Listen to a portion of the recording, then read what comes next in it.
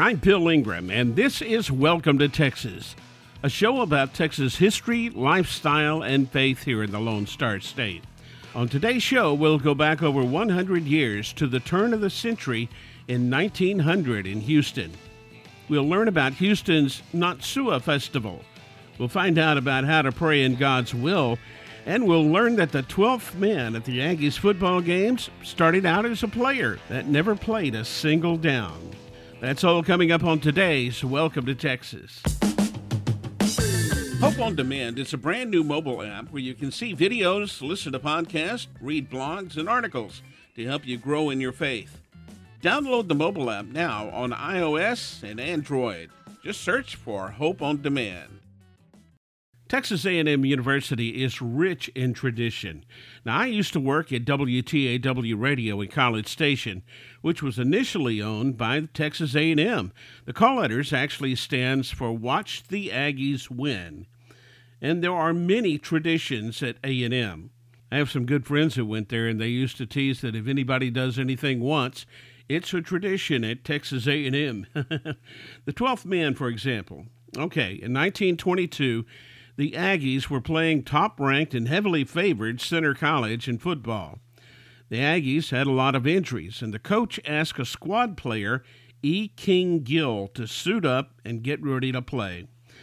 Gill stood on the sidelines the entire game, all suited up, but he never played her down.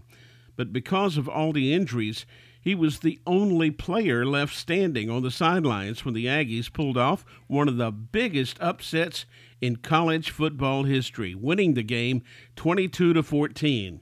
Because of Gill's willingness to stand on the sidelines the entire game in support of his team, it became tradition for almost a century now for the Texas A&M student section to stand for the entire game during football season as a symbol of the 12th man on the team. Gig 'em, Aggies. Hope on Demand has a brand new podcast called The Art of Friendship. It's hosted by my friend and author, Kim Weir. It's all about creating and keeping relationships that matter. Look for it now wherever you listen to podcasts. Just search for The Art of Friendship. So, how do we know when we're praying in God's will? I mean, it's one thing to pray for what we want, but what we want is not necessarily God's will. 1 Thessalonians chapter 5, verses 16 through 18 says, "Rejoice always, pray without ceasing, give thanks in all circumstances, for this is the will of God in Christ Jesus for you." Praying and giving thanks is God's will. We need wisdom to follow God's will in prayer, and He gives us that. It's in James chapter 1, verses 5 and 6. "If any of you lacks wisdom, let him ask God, who gives generously to all without reproach, and it will be given to him. But let him ask in faith, with no doubting, for one who doubts is like a wave of the sea that is driven and tossed by the wind."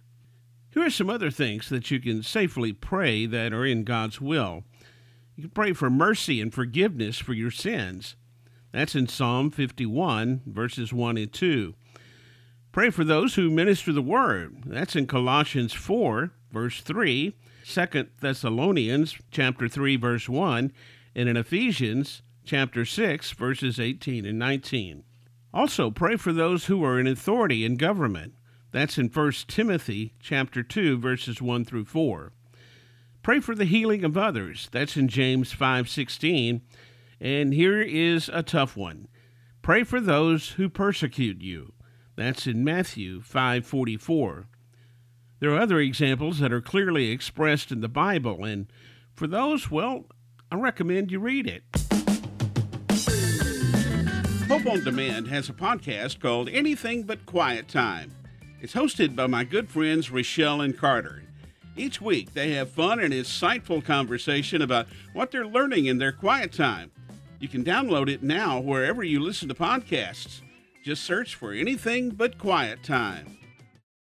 At the turn of the century, and I'm talking last century here, 1899 to 1900, Houston was still trying to find its way into becoming a major city.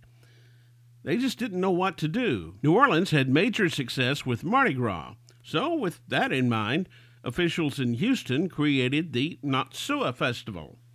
not SUA. It is Houston spelled backwards. It was a fall festival that included parades, balls, college football games, a carnival midway. Downtown buildings were decked out with this new technology called electric lights. Ooh. People wore outrageous costumes while driving their horse and buggies. And you have to remember that motorized vehicles were still a brand new thing back then. So people would decorate their cars, those that had them. They would decorate the entire vehicle with flowers. Cover the entire car and wheels and everything with flowers. This celebration was held for almost 20 years. Today, the Houston Heritage Society remembers the Not-Sua celebration in the spring of each year with a big gala.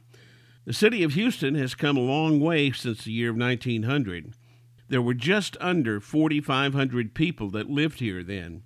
Now Houston is spread out to 600 square miles, and almost 7 million people take in the entire metro population. Unbelievable.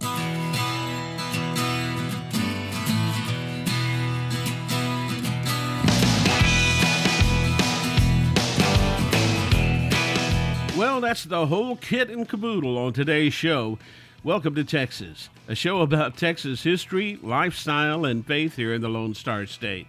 I certainly hope you enjoyed it, and I hope you'll join me again for Welcome to Texas.